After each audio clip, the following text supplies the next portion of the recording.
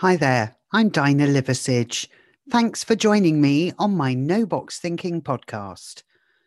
This month, in my series of 10 short mindset podcasts, I'm focusing on change.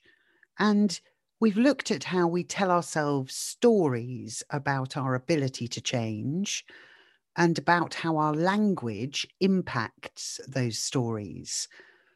We've also looked a bit at nature and how we can learn so much from the changes that go on in nature every year and help us to see the patterns, and often at the end of the kind of trauma we've all been going through in 2020, it allows us to see that despite everything, that positive change continues.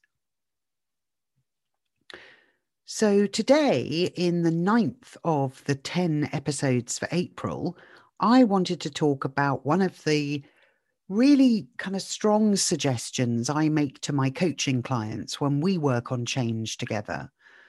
And that is that we change one thing at a time. It can be really easy to create a list of changes we need to make that becomes so long, it's actually self-destructive. It's like we're going to create a self-fulfilling prophecy because we will make it so difficult to achieve this long list of changes that at the end of it, we can say, see, I knew I couldn't change that. But actually, we really could change.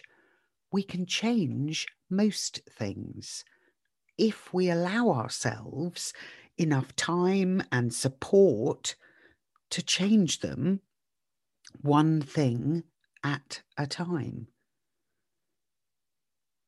You are so much more likely to succeed, and you are also so much easier able, or more able, I don't think you can say easier able, you are more able to measure the impact that that individual change has had. If you change too many things at once, you don't really know which of those changes is having the impact you wanted.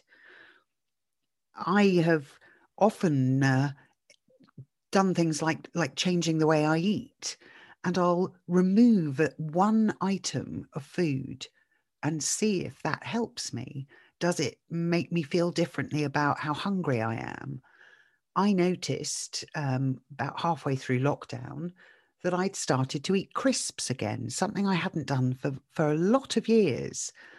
And I removed just that one food item from my daily routine. And I did that by saying, I'm going to change what I do when I have that dip in my energy at about 5:30.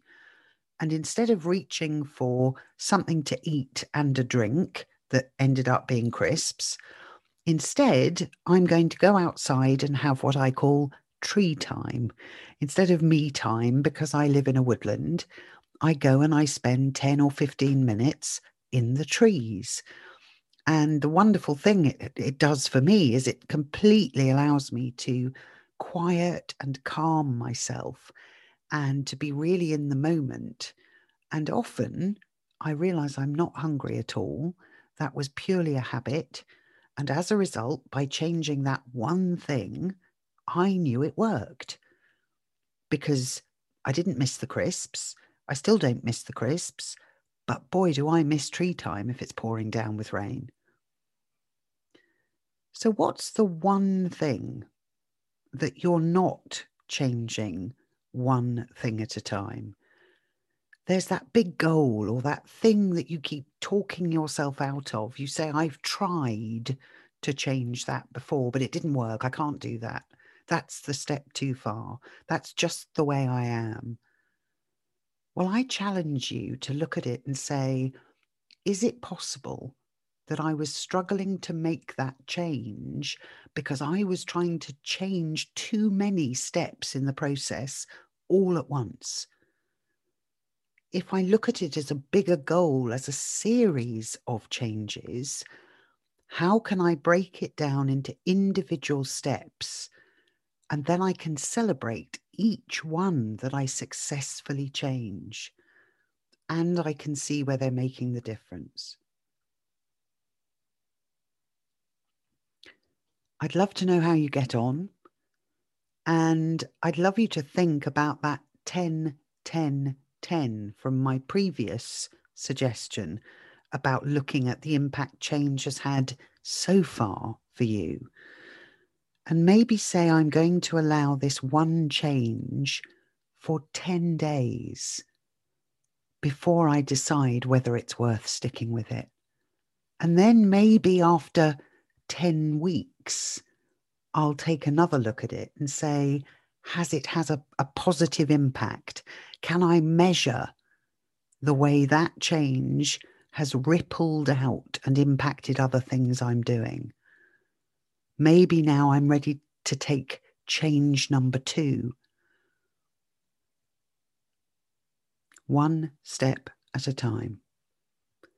I hope you'll join me in the next podcast. It's the last one in the series this month, talking about change. And I'm going to talk about your mindset and the fundamental change that you can make in that. I hope you'll join me. And in the meantime, stop trying to think outside the box. There is no box.